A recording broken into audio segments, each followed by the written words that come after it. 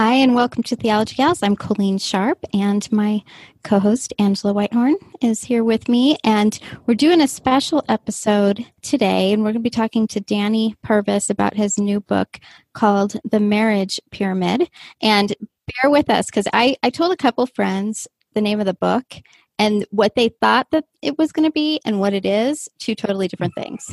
What they thought the pyramid was all about and what it actually is very different. So, and well, just before we get started, you were, or I don't know if you still are at all, but you've been a military chaplain for years and years. Yeah, that's right.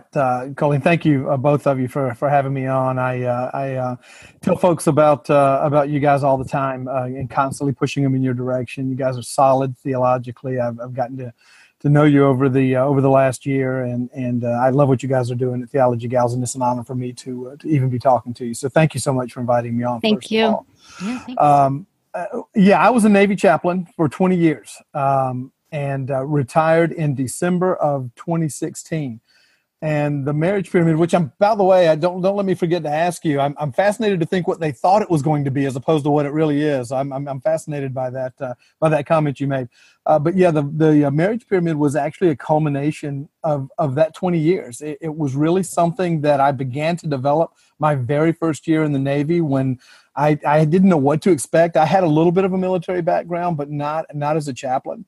And so when I first was doing my first assignment in 29 Palms, California at the Marine Corps Air Ground Combat Center out there, assigned to a Marine Corps artillery battalion, I had no idea what I was doing. I didn't know what I was going to be doing. I had no idea that the vast majority of my time over that 20 years would be counseling people, and I didn't know that the vast majority of that would be marriage counseling. And so that was predominantly what I did, probably more than anything else.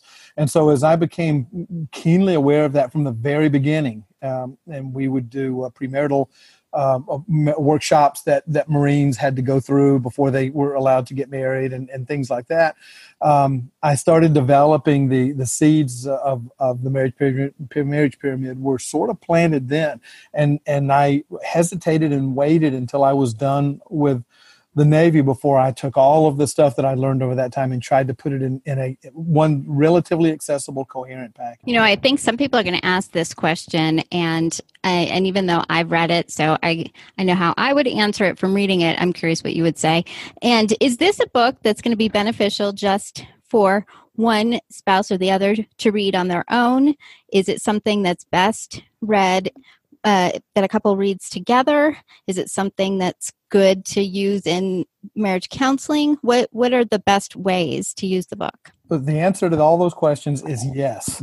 It really is. That's what I really had in mind when I was starting this, and even again 22 years ago, when this all began, is I wanted something that because you know as well as I do, you're married, you've been married, you know other people who are married. Sometimes in relationships, you have one person who's a little more interested in making things work than the other. I wish it weren't that way, but it sort of is. So I wanted it to be accessible. If one person in the relationship wanted to read it, I wanted it to be accessible and helpful if they wanted to read it together as a couple. And I especially wanted it to be helpful and usable for folks who were engaged in considering getting married. So I really did. It's really difficult kind of writing for all of those audiences. So I tried to make it as general. You're going to hear me use the word accessible over and over again, but as general and as helppful and as accessible as it could be from all different standpoints. So that was sort of the idea behind it. Yeah, and I can actually say, having read it myself, my husband didn't read it with me. When I read it, you know, I benefited a lot. And then, as often is the case when my husband's working a lot, and this time of year, he's definitely working a lot, is that I will read him parts or discuss different things with him. But I think it definitely is the sort of thing that you could read it, you know, you could read a section, you wouldn't even have to do a whole chapter. Some of the chapters are pretty long, but you could read a section every night and just discuss it. But I think that if, you know, some of our gal listeners that maybe their husbands don't like to read that much and they are interested in it, they could pick it up and benefit from reading it on their own also. And I know it's the things that you used in marriage counseling. So let's go ahead and jump in. What is it about? Because now people are going to wonder, okay, now what is this about? What can I ask you to tell me what your friend thought it was going to be first before I answer that question? I'm really I can't get that out of my head. That's I'm not actually 100% sure because I had a couple conversations about it, and I would say they would be like, "Oh, I don't know about that title," and I would say what it was about, and they'd go, "Oh, that's not what I thought it was going to be at all." Yeah, so I'm not sure. We have quite a few listeners who have come out of sort of a fundamentalist IFB kind of background, and maybe have been connected to some of the patriarchy, the Christian patriarchy movement. Oh, and so there's a few famous graphics that kind of roll around in that world that create a very hierarchical, authoritarian view of marriage. And so, wow, I didn't know that. Now I want to change the just title. The terminology marriage pyramid, I think for some folks with that background is instantly brings that sort of thing to mind. So that I would have never dreamed of that. I would not have ever thought that somebody would have thought that, but actually when you explain it to me, it sort of makes a certain amount of sense. So, well, you know what? For our listeners, now they know it's not about that. It's not about authoritarian hierarchy. So. No, not in any way, shape, or form. As a matter of fact, it's based on an idea that is completely unrelated to Christianity as a whole and to marriages in specific. But I actually got the idea of the structure of it, of how I wanted to format it and how I wanted to explain it from actually Abraham Maslow and his hierarchy of needs. And if you're familiar with Dr. Maslow's work, he uses the idea of a pyramid, meaning that if you look at the levels on the bottom of the pyramid, they have to be there in order to be able to reach the top of the pyramid. And that's the only reason I use that terminology. I was always fascinated by his approach to that. So if you're familiar with his work at all, at the top of the pyramid is self-actualization, but at the bottom it's basic food and safety, it's basic needs. And so what he was saying is as you develop socially and psychologically and whatever ways he uses, whatever terminology he uses, that there's no way you're going to be able to get to the second level unless the first level is there and continuously there. And I really love the idea because he made sure people understood that this wasn't a goal to go step by step and get to the top and just stay there, but that there are things that happen in our lives that move us up and down on the pyramid all the time. And that was really a big thing for me in trying to make sure I communicated to that this is not a 10-step guide or a 5-step guide or a 4-step guide to a better marriage, because I don't think there are steps out there that make you a better marriage. I think marriages are too different. I think people are too individually different. So I didn't want to try to convince somebody that if you read this book and follow these 5 steps, 6 steps, 7 steps, however many that there might be, that you'll go through these, and at the end of it, you're going to come out with a great marriage. It's really more of a barometer than anything else. It's more of a, where am I now with this? And these different levels sort of relate to that. And so we can, even in our marriage at any given time, be at the top of that pyramid, and we are one really bad conversation with our spouse to dropping down to the next to the bottom one. I mean, it can happen just that quickly. So as I would see that in people's lives, and I would see that in married couples' lives, I was trying to think, what can I do? How can I be able to communicate the reality that this is not marriage is not a 3, 4, 5, 6 step process, but it is a relationship that, depending on the things that are going on and depending on our understanding of the things that are going on, is what leads us to where we are in our marriage. And if we're not aware of that, then we can think we're in one spot when we're really not. And we have a tendency to wonder, why aren't expectations being met at this level? Well, it's because the expectations haven't met to the level below that. And there's no way you're going to be able to get that one unless you have the first one done. So that was sort of the idea behind it when I first started developing it. Yeah, and I wanted to say, I think I neglected to say this in the beginning, is that you've been married, 30 years now? It'll be 30 years in June, yeah. Okay, so it's not, there's sometimes those situations where somebody who doesn't have kids comes out and tells you all the tips for being a good parent and raising adjusted kids, or they have a 6-month-old baby or something. So this isn't you just saying, well, I just counseled some people and now I'm the expert, but you have been married for just about 30 years. And the things that we're going to talk about right now are some of the things that you have put on that pyramid. So I'll be quiet now and let Angela talk. You're doing great. Yeah, exactly. Well, I know you talk about love in your book, Yeah. and we know that there are just so many misunderstandings of what love actually is. So give us a good definition of love. I will tell you, and please don't take this the wrong way, I will tell you that was probably the most fun part of the book to write, because I got to suck all the fun out of love. That was so much fun being able to do that. And I'm kidding. That's not what I wanted to do or what I tried to do.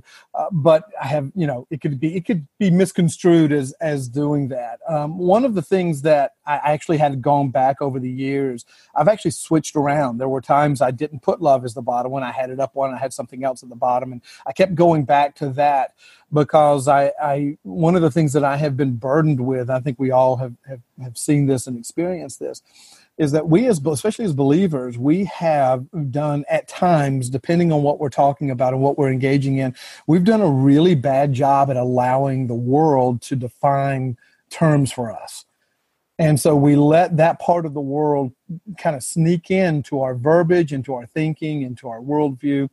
And so my point in starting off with love and making sure we had to understand that before we ever moved on to any other part of the pyramid was to understand what love really means as opposed to what the culture tells us that it means, because those are two drastically important things. But the reality is what the culture is telling us is not consistent with Scripture. We know that, but yet we will still buy into it. We will still allow certain aspects of what the world tells us about love, and probably the sneak in, and probably the biggest one is that this whole idea of love being expressed as a feeling and almost exclusively as a feeling. That is not true. That the minute we start thinking that love is almost exclusively a feeling, then that's the beginning of the erosion of the marriage relationship. I believe that with all my heart. If we don't get that part right, you can forget about the rest of the parts of the pyramid. You're never even going to sniff that. If we don't understand exactly what love is from the creator of love, from the definer of love, and from the being God who tells us that not only did he create it, not only did he define it, he actually is it. If we don't understand that, then we're going to miss everything else. I can't tell you how many times I would sit in counseling session after counseling session after counseling session. And it was really fascinating for me, because even though I was in the Navy for 20 years and I aged 20 years during that time period, the group of people I talked to never really aged. It's really fascinating. I talked to 18 to 22-year-olds for 20 years. Now, the people changed and they aged, but the age group never changed. That was predominantly who I dealt with. Now, I did deal with a lot of more mature marriages that were having more significant problems. But one of the things that I would come to see, and the thing that would irritate me to no end when I was talking to them, is that they would be on the verge of divorce, and I would listen to them and not hear one single reason why they should be getting divorced. There was nothing in anything that they were saying that to me could have led me to the fact of thinking that their relationship was doomed, that they should have been talking about getting divorced. And one of the things that would inevitably come up is this idea that I fell out of love. I can't tell you how much that phraseology irritates me. And we have actually borrowed that from the world. We have incorporated that from the world. The world will tell us you'll fall in love, almost like it wasn't your fault, almost like you were walking along, minding your own business. And much like you would fall into a hole, which I think is the example I used in the book, much like you would fall into a hole, you would fall in love. Well, here's the problem with looking at it from that standpoint.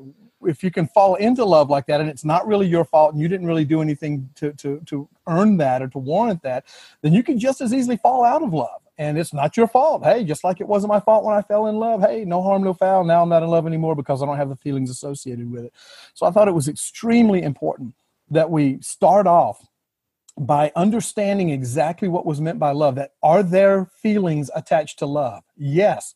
Glorious, wonderful, amazing feelings. But are those feelings the arbiter of the reality of love? They are not.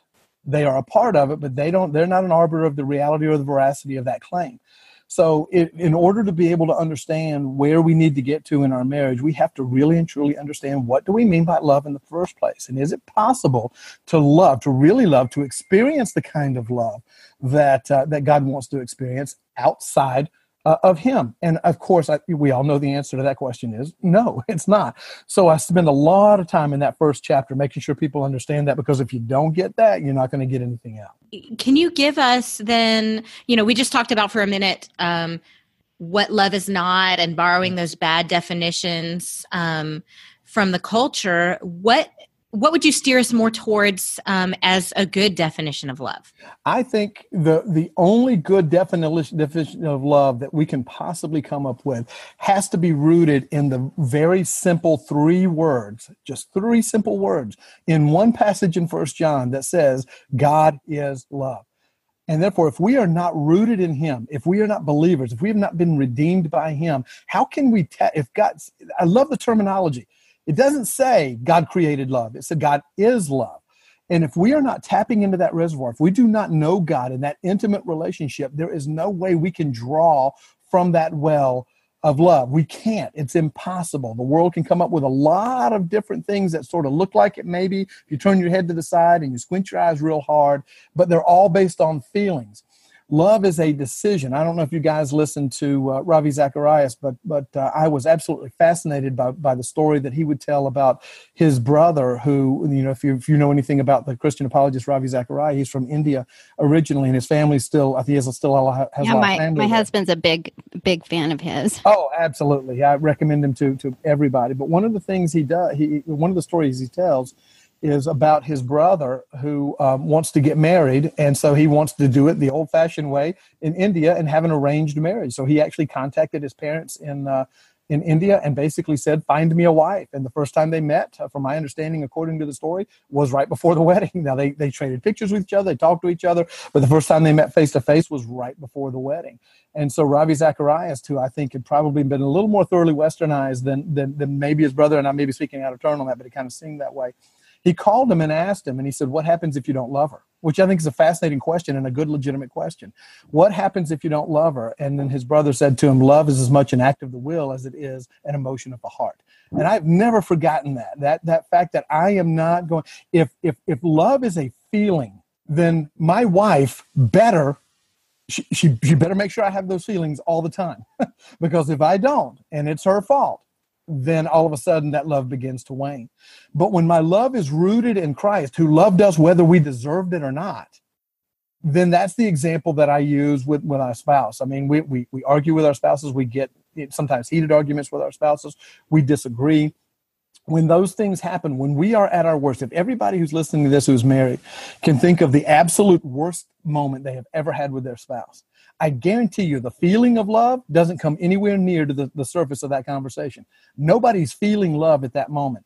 But when you are rooted in the love that God has given us by virtue of being his children, then you can say, I love that person whether at this moment they deserve it or not, because that's the example that was given for us. So the love is not based, my love for my wife then is not based on her performance. It's not based on her ability to make me feel good or to build me up, which she does all of those things. But nobody does that forever, right? Nobody does that all the time. So when she's at her worst or when I'm at my worst, we decide to love her. The only way we can access that kind of love is in Christ. There is no other way around it. You know that story that you told when I was about college age. I had a friend that went to church with me, and we had like our little college group, and I knew him for about a year. And I said to him, and he was from India, but he lived in the United States probably 15 years at that point. He moved to the United States when he was quite young. And I said, how come you never date? Like, do you want to date? So I'm asking him, and he said, oh, I have an arranged marriage. And now at that point I was 19, and that just seemed so awful and everything. And his parents were good Christian people, and they had arranged marriage, and he would be marrying a Christian girl, and that's just what they did. And I said, but it was very similar conversation, but what if you don't have those emotions, and it was very similar to the story that you just told. But I think that this topic on love specifically is so important. I know someone who left her husband and said, I just wasn't in love with him anymore. And I wonder if you were to just ask people why they got divorced, how many of them would say they just weren't in love anymore. So I think it's important to talk about why love, biblical love, not the worldly love, is so important in our marriages. Yeah, because it's not feelings based, because our feelings change with the wind. They do. And look, I'm not anti-feeling. All right. I love emotions are great. They were put there by God. And they serve a purpose. So I'm all over that. But you can't, again, as I said earlier, you can't use them as arbiters of reality all the time, because they're not infallible in any way, shape, or form. And so what happens is when we believe the stories that we see on TV shows or movies or whatever that show the kind of very bubbly, emotion-filled, running into each other's arms in slow motion stuff, which is all cool. I don't have a problem with it. But when that is listed as, this is how I know that I'm in love, that's a problem. That is a significant problem, because what happens when you don't feel those feelings? And that's why they can then come around and say, well, I just fell out of love, or I'm not in love with that person anymore. And again, because they didn't ask to fall in love, they didn't choose to fall in love. It's really a way for us to be able to get out of this, to do something and feel better about doing it, which is what the essence of sin is anyway. Not just doing the things wrong or the opposite that God wants us to do, but find some way to rationalize them. And so when you fall into love, it wasn't your fault. When you fall out of love, it's not really your fault. I mean, it's bad, but we'll get past it, but it's not really anybody's fault. I remember, and I think if I'm remembering right, it's been a while since I looked at it, I think I recount this story in the Marriage Pyramid. But this was especially important to me when we were watching the TV show Lost. I don't know if you guys are familiar with that old TV show. But I was a late comer to that show. It had been off the air for a long time before I got involved in it. And it's a pretty interesting show. But there is one particular subplot that runs through the show that is leading up to a conflict and to a climax there a little bit later on, where a woman who's in the show's mother actually turned her in for arranging the death of the guy who was being physically abusive to her mother. So this guy was a really bad guy, physically and emotionally abusing his mother. She arranges it to make it look like an accident and probably would have gotten away with it. She makes the mistake of telling her mom, and her mom rats her out to the police, and the police end up coming after her and chasing her. And so she struggles with this whole, why did you turn me in? He was beating you. He was hateful. He was mean. He was all of those other things. And when they finally have that conversation, she says, you can't help who you love.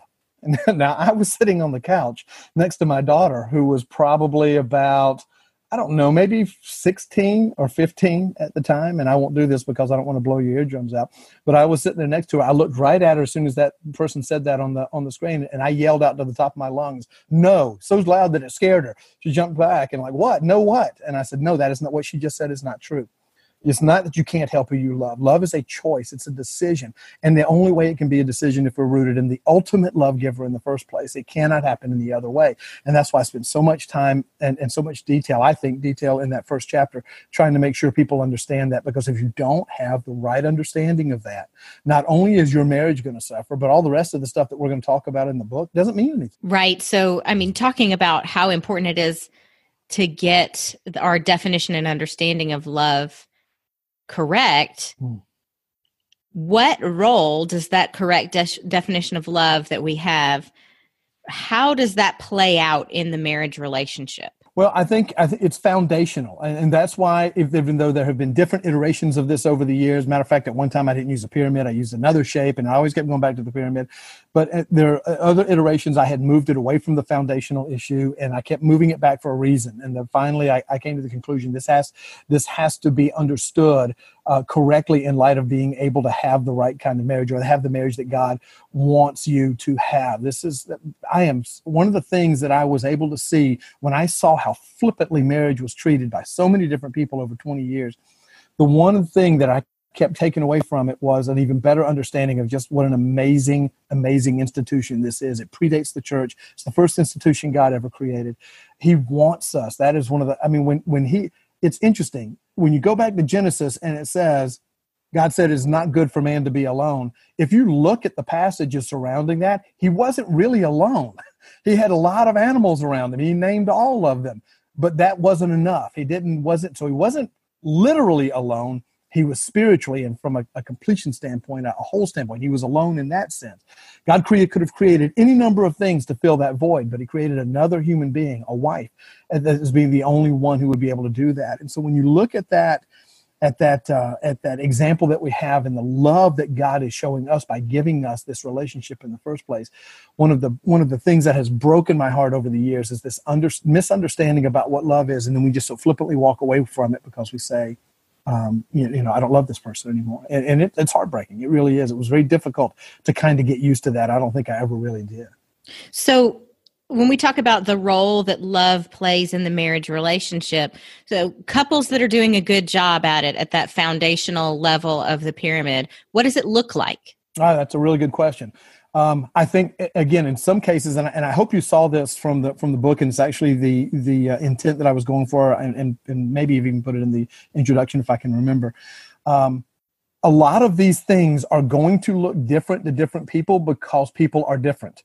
I have a couple in mind right now. Mm-hmm. They have been married for 20-something years, probably pushing 30, pushing close, because they got married not too long after Kimberly and I did. And every single time that we have spent time around them, the husband and wife who love each other deeply, kids, the whole 9 yards, have a very successful, however you define that, successful marriage, they bicker all the time. Drives me insane. It's not mean. It's not putting anybody down. It's just kind of, that would drive me crazy. If Kimberly and I were doing that, it would drive me crazy. It just seems to work for them. They seem to be okay with it. And so what something looks like in one person is not going to look the same in others. But in general, I think what it's going to look like is, more than anything else, is loving that person, knowing that you stating, claiming, accepting that you love that person when they are acting the most unlovable they can possibly act. I think when we are able to understand and realize that I love that person no matter how frustrated I am at this moment, no matter how angry I am at this moment, then that's when I think it's beginning to show that this is the kind of love we're talking about. I know that doesn't completely answer your question, but it kind of gives you an idea about what you need to be looking for. So one of the things you talk about is safety. And of course, when I got to that chapter, I'm thinking, okay, where's he going with this? Yes. So go ahead and talk about that a little. Oh, that's my favorite part. It is the one I don't know if I shared this with you before, but one of the things that was part of doing what I did for 20 years as a Navy chaplain is I would do marriage retreats from time to time. In the Navy, we have this program called Credo, and it's a retreat program. It's a lot of different kinds of retreats, but probably the most popular one is what's referred to as the Marriage Enrichment Retreat. For the last year and a half that I was in the Navy, I was a Credo chaplain, and all I did was marriage retreats. That was a pretty cool gig. I really enjoyed that. For a full 18 or 19 months, all I did almost every single weekend was take married couples, sometimes young, sometimes not so young, together. We get them in a hotel, and we would cover a variety of things. The marriage pyramid was always the last thing I covered on Saturday before we took off for date night. And of the marriage pyramid, the part on safety is the one that always caught people's attention. That was the part that people would come up to me and say, I never thought of it that way before, because the reality of physical safety, that's a given for us, right? I think I even say in the book, and I know I say this in the marriage seminars that we even do today that are based somewhat on the marriage pyramid. One of the things that I say that if I have to convince somebody that physically abusing your spouse is a bad thing and is harmful for your marriage, we got bigger problems than I even possibly could dream of. And so it's kind of a given for me that when we talk about safety, that physical safety, yes, that's what most people seem to think that passage is going to, or that particular chapter is going to mean, is talking about physical safety. And I do address that, but I don't spend a preponderance amount of time on there because, again, I don't think we have to have 40 pages from me convincing somebody you shouldn't beat up on your wife or your husband. And so what I began to see more than anything else, this was the sneakiest part. This was the phrase that I use a lot of times, is the thing behind the thing, is that there were elements of safety in the relationship that were being infringed upon, and the people that were engaging with it, the couples that were engaging with that, had no idea it was going on. To be honest with you, it took me a while to be able to quantify this in a way that I wanted to, and to understand it in a way that I thought would be helpful. And so, what I mean by safety is this, and this is the statement I usually start out with, and this is one that catches everybody's attention. if when you love someone, when you choose to love someone, and going back and connecting with the first level, when you choose to love someone, you become extremely vulnerable to them. As you mentioned before, one of the things I didn't tell you, yes, we have been married for almost 30 years, but we've actually known each other, Kimberly and I, since we were 6 years old. So we have known each other a very, very long time. And matter of fact, I tell people I was born married, but in a good sense. I mean, That's similar to Angela. She's known her. Yeah, I've known my husband since I was 6. Is that right? You're the only other person I've ever met who can trace their spouse back that far. I rarely meet another person with who can hang with us on that. Yeah. As a matter of fact, if you engaged in a bar bet, you'd probably win that bar bet every time, right? You're never going to find anybody who can say that. But yeah, we actually have I have right now sitting on our mantle my first grade class picture, and Kimberly is standing 2 people down from me. And so, if I can't remember there being a time in my life where she wasn't some sort of part of it. So that's a really neat thing. We've known each other for a very long time. Obviously, we've been married for a very long time. But if I choose to love someone like I love my wife, that makes me extremely vulnerable to them, right? I think we can probably all agree with that. When you agreed to share your body with someone, your hopes and your dreams and your thoughts and your fears and your shortcomings and your failures, all of those things that the other person knows, you become extremely vulnerable to that person. And that becomes an extremely vulnerable relationship. And what I tell people at that point is that, and I say this unequivocally and without even a moment's hesitation, that my wife, potentially, is the single most dangerous person to me in the world. Because she is the person that could hurt me the most in the world. And by definition, the person that could hurt you most in the world has to be the most dangerous person in the world to you. She knows what my weaknesses are. She knows what my failures are. She knows what I'm afraid of. She knows where the bodies are buried, figuratively, by the way. She knows all of these things about me because I have shared them with her. We have gone through these things together. She could hurt me worse than any other human being on the planet if she wanted to. So that makes her potentially the most dangerous person in the world to me. If we don't understand that about our spouse, if we don't understand the nature of that relationship, then we are going to have a hard time getting past this part of the relationship, this part of the pyramid, for lack of a better term. And it's so subtle. It's just so subtle, because the worst thing my wife could do to me is not harm me physically, is not to do any number of things. The worst thing she could do to me is to end our relationship. That would devastate me if she ended our relationship. So the potentially the most dangerous person in the world to me, the most dangerous thing she could do to me is to end our relationship. I'm trusting that she won't. But here's the thing. Here's what ends up happening. We begin a lot of times when we start engaging in discussions that turn not so friendly, and we begin to have arguments. And I don't mean we as in me and Kimberly. I'm talking about we in the larger sense. But when we have that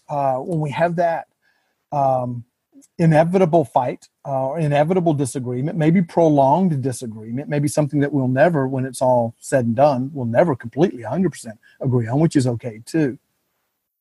And somebody starts using terms like, I don't know how much longer I can take it. I don't know how much longer we can keep going on like this. I don't know how much more I can stand, or outright threatens divorce. Then something really interesting begins to happen. The person who at first was theoretically the most dangerous person in the world to you has now become the most dangerous person in the world to you. So when I talk about safety, I'm talking about emotional safety more than anything else. A safety rooted in the love that we just talked about beforehand. And so if I'm in a situation where my wife threatens the safety of the relationship, then, like I said, she goes from being potentially the most dangerous person in the world to me to actually becoming the most dangerous person in the world to me. And as a result, since every single one of us are hardwired to want to feel safe when we're feeling unsafe, and that means physically or emotionally, I'm going to do whatever it takes to feel safe. And if I have to do it at her expense, then I will. And I would see this over and over and over again. It was one of the most fascinating things that I had ever seen. And I would see it erode more marriages than I even cared to think about. You're talking about threatening to end the relationship as Yes. as a thing that hurts safety. Is that the only thing? Are there other kinds of things that hurt emotional safety? I think anything that threatens the relationship, whether it's an act or verbiage, and I think that the sky's the limit on that to a certain extent. I'm sure there are a lot. One of the things that I would see more than anything else, and I always got a reaction, no matter where or when I did these marriage retreats, I would always get this reaction, and I would tell the couples that were sitting there, and I would tell them, I'm going to ask you a question, but I do not want you to raise your hand. I don't want anybody in this room to raise their hand. And the question would be rooted in that whole idea of safety, and whether or not somebody feels safe about what's going on in their relationship. And I would ask them, have you ever openly threatened to end the relationship? Have you ever threatened divorce? And then when I told them, like I said, I would tell you that I would say, don't raise your hand because it's nobody else's business. I just want you to think about this. And then I would beg them to please not do that anymore. And then go and explain to them this whole idea about safety. Because what happens is, imagine if I'm on a boat, right? I'm a Navy guy, so I'm going to use a boat analogy. So imagine if I'm on a boat and I can't swim and I get tossed over the side and there's a life ring within arm's reach of me. Well, even though I can't swim, I'm not going to have to think about whether or not I reach out for that life ring, right? I'm going to splash, crawl, scream, do whatever I can to make sure I get to that. It's not like I'm going to land in the water and start, pondering my decisions. Okay, well, I'm here in the water. It's getting a little deep. I'm going to be breathing in some here. Maybe I should reach over. We don't think like that. It's a natural instinct for us that the moment we feel unsafe is to grasp at whatever it is that makes us feel safe. That's exactly the same thing that happens in marriages that are threatened with the termination or the ruination of a relationship. Is that why would I want to be close to that person? That person is now the most dangerous person in the world to me. So I'm going to distance myself from that person. I'm going to emotionally, and I would see this played out over and over and over again.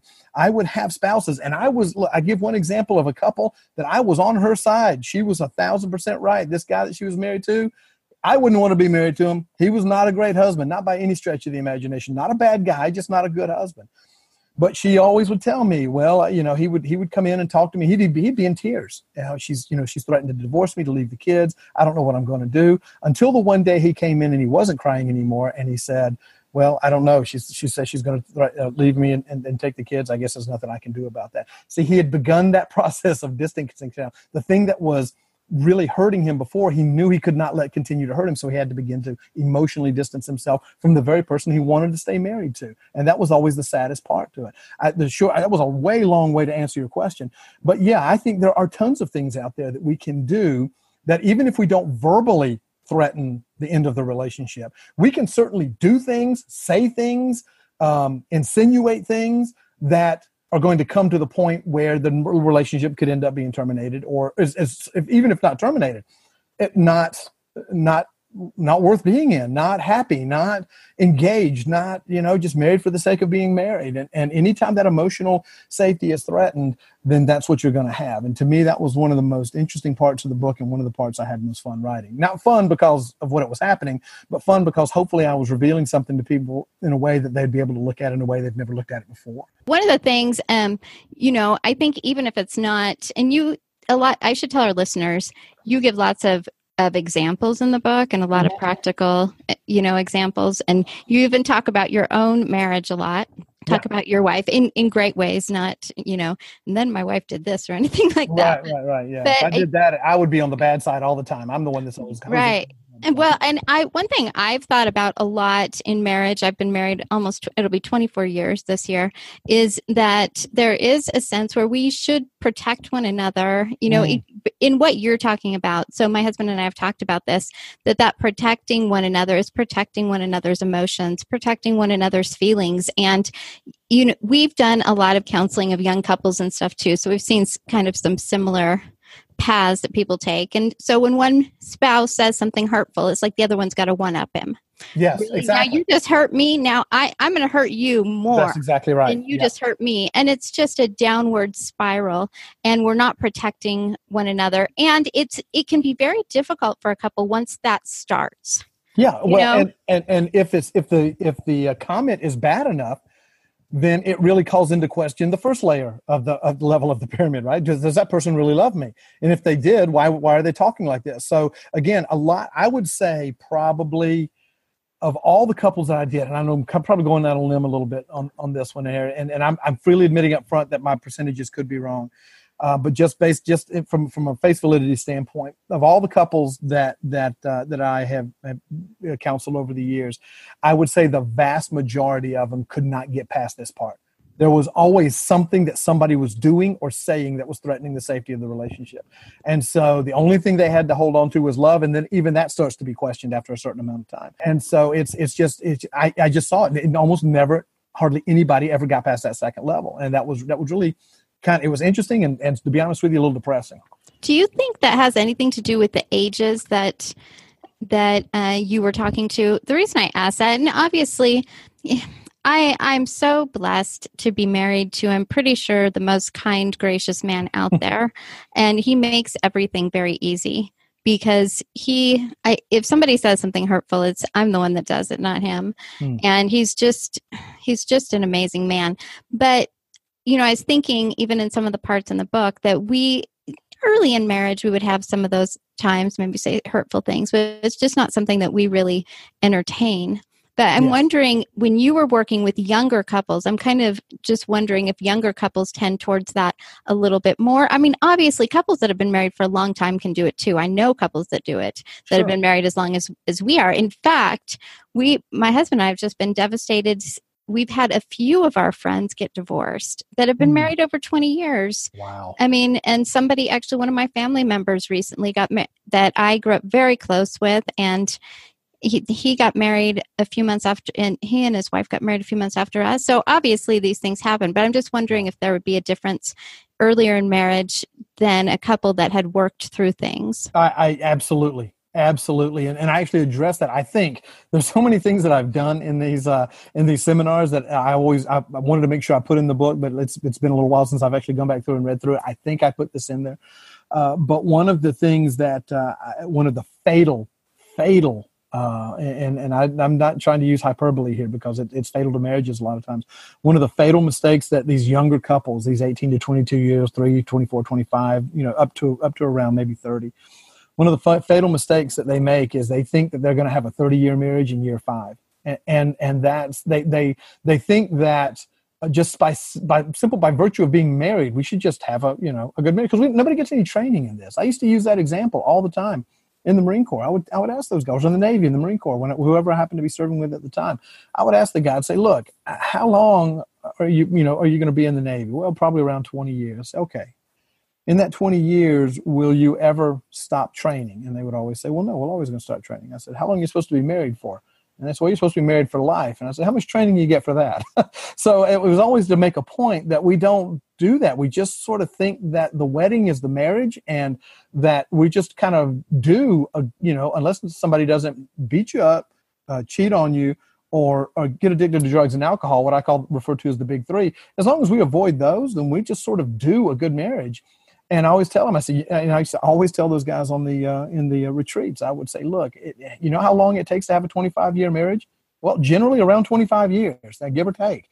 And so they have this unrealistic expectation that the marriage that they think, or that they see maybe their parents have, or they see other people have, they have the expectation that when they see that's the way it's supposed to be for them now, and it's not. And so I think that definitely comes with age. Absolutely it comes. You talk about conflict in your book. Tell us some of the mistakes couples make when conflict arises, and how can we deal with conflict in a more healthy way? I'm a real big fan. One of I used it earlier, and I use this terminology all the time about the thing behind the thing.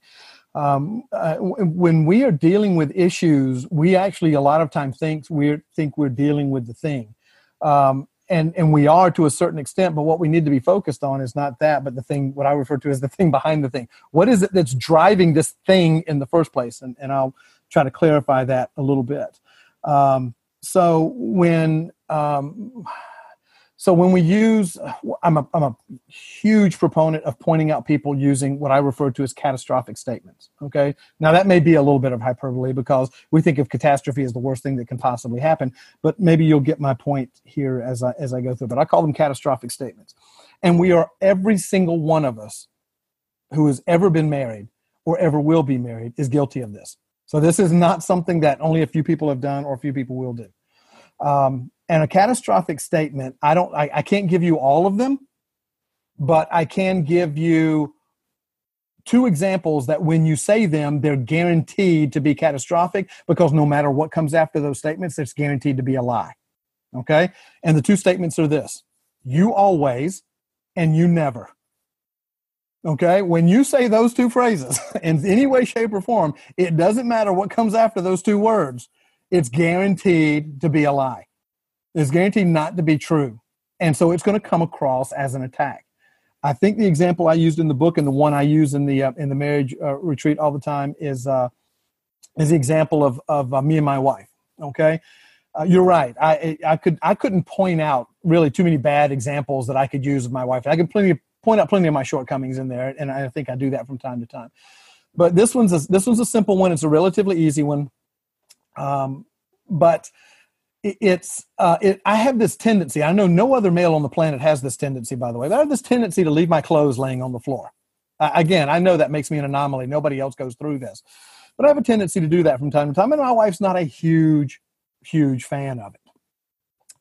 I have gotten better about it, and she has gotten better about reacting to it the way that she needs to over the years. But I can't tell you how something that sounds relatively small can kind of spiral into something that's really big. And so what would normally happen is, let's say I would leave my clothes on the floor, and I would do it pretty regularly to the point where she'd look the other way, and then finally she couldn't take it anymore. And she gets rightfully frustrated at me, okay? And so she comes to me, and she makes this statement: you always leave your clothes on the floor, okay? Now, here's what's going through my mind. My mind is remembering the one time 6 weeks ago where I picked up my clothes. And I'm going to say, I don't always leave my clothes on the floor. I picked them up 6 weeks ago. And then she's going to say, well, I didn't mean always. And I'm going to say, well, that's what you said. And she's going to say, well, you say a lot of things you don't mean to. And then boom, we're off to the races, right? 3 hours later, if somebody gave us $1 million, we'd never be able to tell you what started the argument, because we really weren't dealing with the thing behind the thing. I always looked at that as just some mild irritant. In other words, on my list of things to do, picking up my clothes was like number 100. On Kimberly's list of things that were really important, it was probably in the top 10. Now, even now, when I'm better about it, it's still 100 to me. That hasn't changed. What has changed is I understand now what that does to her, how she's interpreting that it shows a lack of caring, which is the last thing I wanted to show. I never thought of it in that term.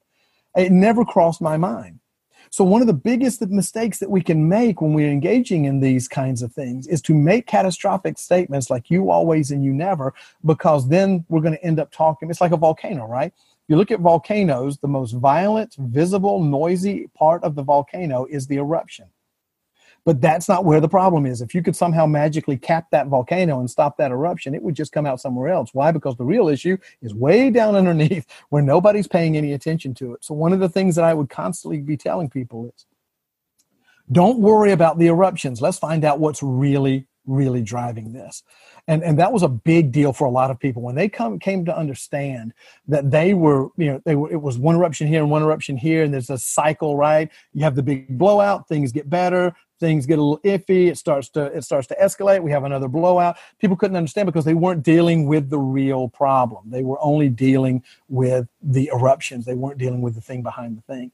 And one of the ways that we can avoid doing things like that is not making catastrophic statements, not ascribing negative, negative motives to something that our spouse has happened to be doing. And we did, when we do the marriage retreat, even now when we do them now, I spend a lot of time talking about that. How in the world are we going to be able to have some level of understanding our conflict, if we don't give each other a break, give each other the benefit of the doubt. Don't assume your spouse is saying the worst thing that you could possibly be interpreting here, because here's the interesting thing that I have found over the years is that when we're talking to one another, especially as spouses, when we're talking with one another, if we don't understand completely what the other person is saying, if we don't understand the ramifications of it, if we don't understand the presuppositions or what's driving that conversation, we have what I call a gap in the information. Okay, we might know what something is, but we probably don't know why it's happening. And so if we have a gap in the information, being the human beings that we are, if we have a gap in the information, we are going to fill it with the worst possible scenario. That's just who we are. You know, if Kimberly is out somewhere and she says she's going to be home by 7:00 and it's 8:30 and I can't get a hold of her, she hasn't called me, I hadn't called her, or tried to call her but can't get an answer, what's the first logical conclusion I'm going to come to? She's dead. She obviously is dead. That's the only conclusion I can possibly come to. She's dead on the side of the road. She's having an affair. She's any number of things that we can do to fill in that gap in the information with the worst possible scenario. We're going to do that. And so one of the things that I try my very hardest to be able to communicate to people, because I've had to communicate it to myself, and Kimberly and I have talked about this lots of times, is that when you do have that level of conflict and somebody does say something that could be interpreted as something bad, but might not necessarily be something bad, or you don't understand the motivation behind what's saying it, don't automatically assume the worst of your spouse. Give them the benefit of the doubt. And that's really difficult to do when we're in the midst of an emotional engagement, for lack of a better word. Yeah, we had a situation several months ago, and it was that same thing, like, where is he? Yeah. You know, and I do that too. Oh no, he's gotten in a car accident. Yeah, we all do. We all go to the, as a matter of fact, I still do that in the retreats. I'll give that scenario. Actually, I use the one with my daughter when our daughter, who is now married in a different spot, but she was supposed to be home at a certain time and she wasn't, and we couldn't get her to answer the phone, and she was way late. And so I asked everybody, I asked this question all the time, I asked everybody who was there, so what's going through my mind? She's dead, car's broken down, it goes forever before somebody finally says, you know, maybe there's just something wrong with her phone, which is what ended up being the case. But when we have a tendency, when we have that gap in the information, it's just a human nature to make it the worst possible thing we can possibly think of, and we have got to be more intentional about making sure that doesn't happen. Yeah, and I wanted to just add, we're not going to be able to get to all the steps, so everyone has to go buy the book so they can read the rest of them just because of time. But, you know, I think, too, what happens in some of those conflict, the example that you gave about you leaving your clothes on the floor is one you have in the book. So that's the sort of practical things that are in the book. But I think what tends to happen is it's so easy to be like, I'm not going to be the one to stop saying these things or thinking the worst about you.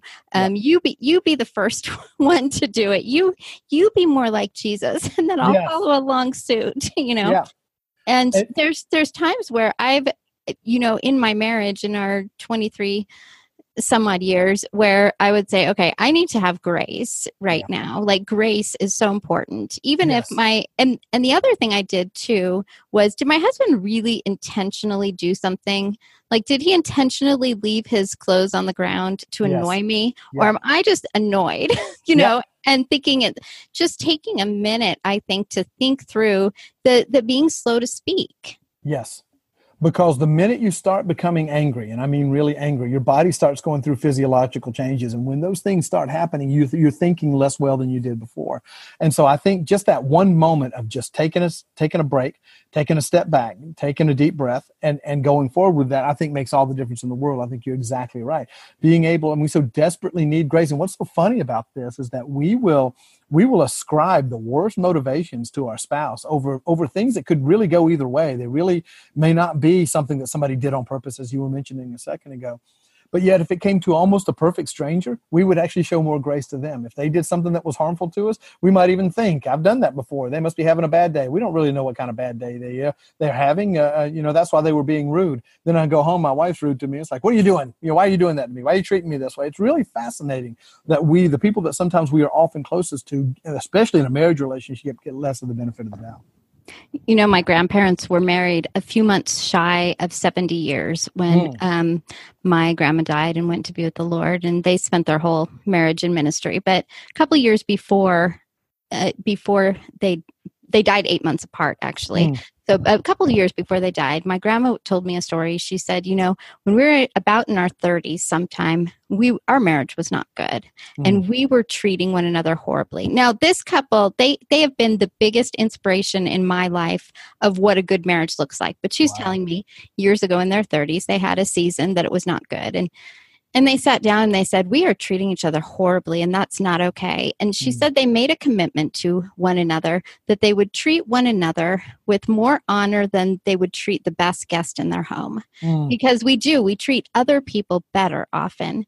And she said they committed to that. Now, they would sometimes, you know, fall off the wagon and not do it. But she said, she said to me, think of anyone in the world that would be the most amazing guest in your home that you would show honor to. You know, she said, just think like the president or some just important person. Now go show your husband that much honor. Yeah, that's a great practical. That's one of the things that I wanted this book to be, especially probably more than anything else other than biblical. I obviously wanted to start that way and get that part right.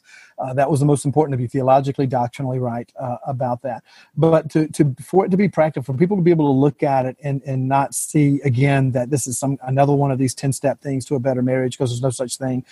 But a barometer. What is the thing behind the thing? That's kind of the whole idea with the marriage period. What's going on behind the scenes that is driving my actions, that's driving my thoughts, that's driving my interaction with my spouse. And so that's really what I wanted to do more than anything else. And it was a lot of fun writing it after all these years of teaching it and engaging with it. Even now with our ministry growth project, we do marriage retreats based at least in part on the marriage period. We have other things too. And so I'm just having a blast with it. It's a lot of fun. You know, I wanted to just say about the book, this book is different than some marriage books. Like you said, it's not, 10 steps to this, but what this book really is about is building a strong foundation for a good marriage. Yeah. And those other things will follow behind. Yeah.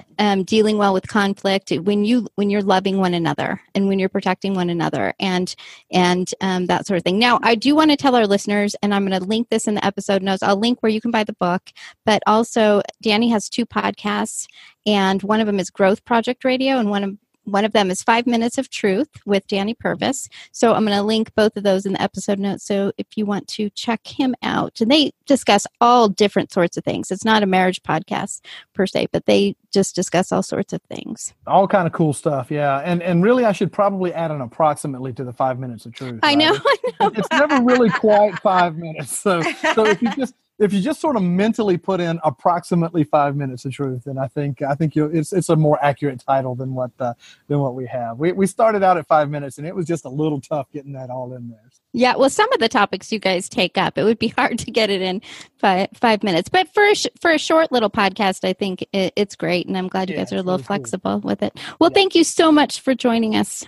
Oh, thank you, Colleen. Thank you. I appreciate it more than you can possibly imagine. Like I said, I love what you guys are doing, and praying for you guys all the time. And if there's ever anything we can do for you, just give us a holler.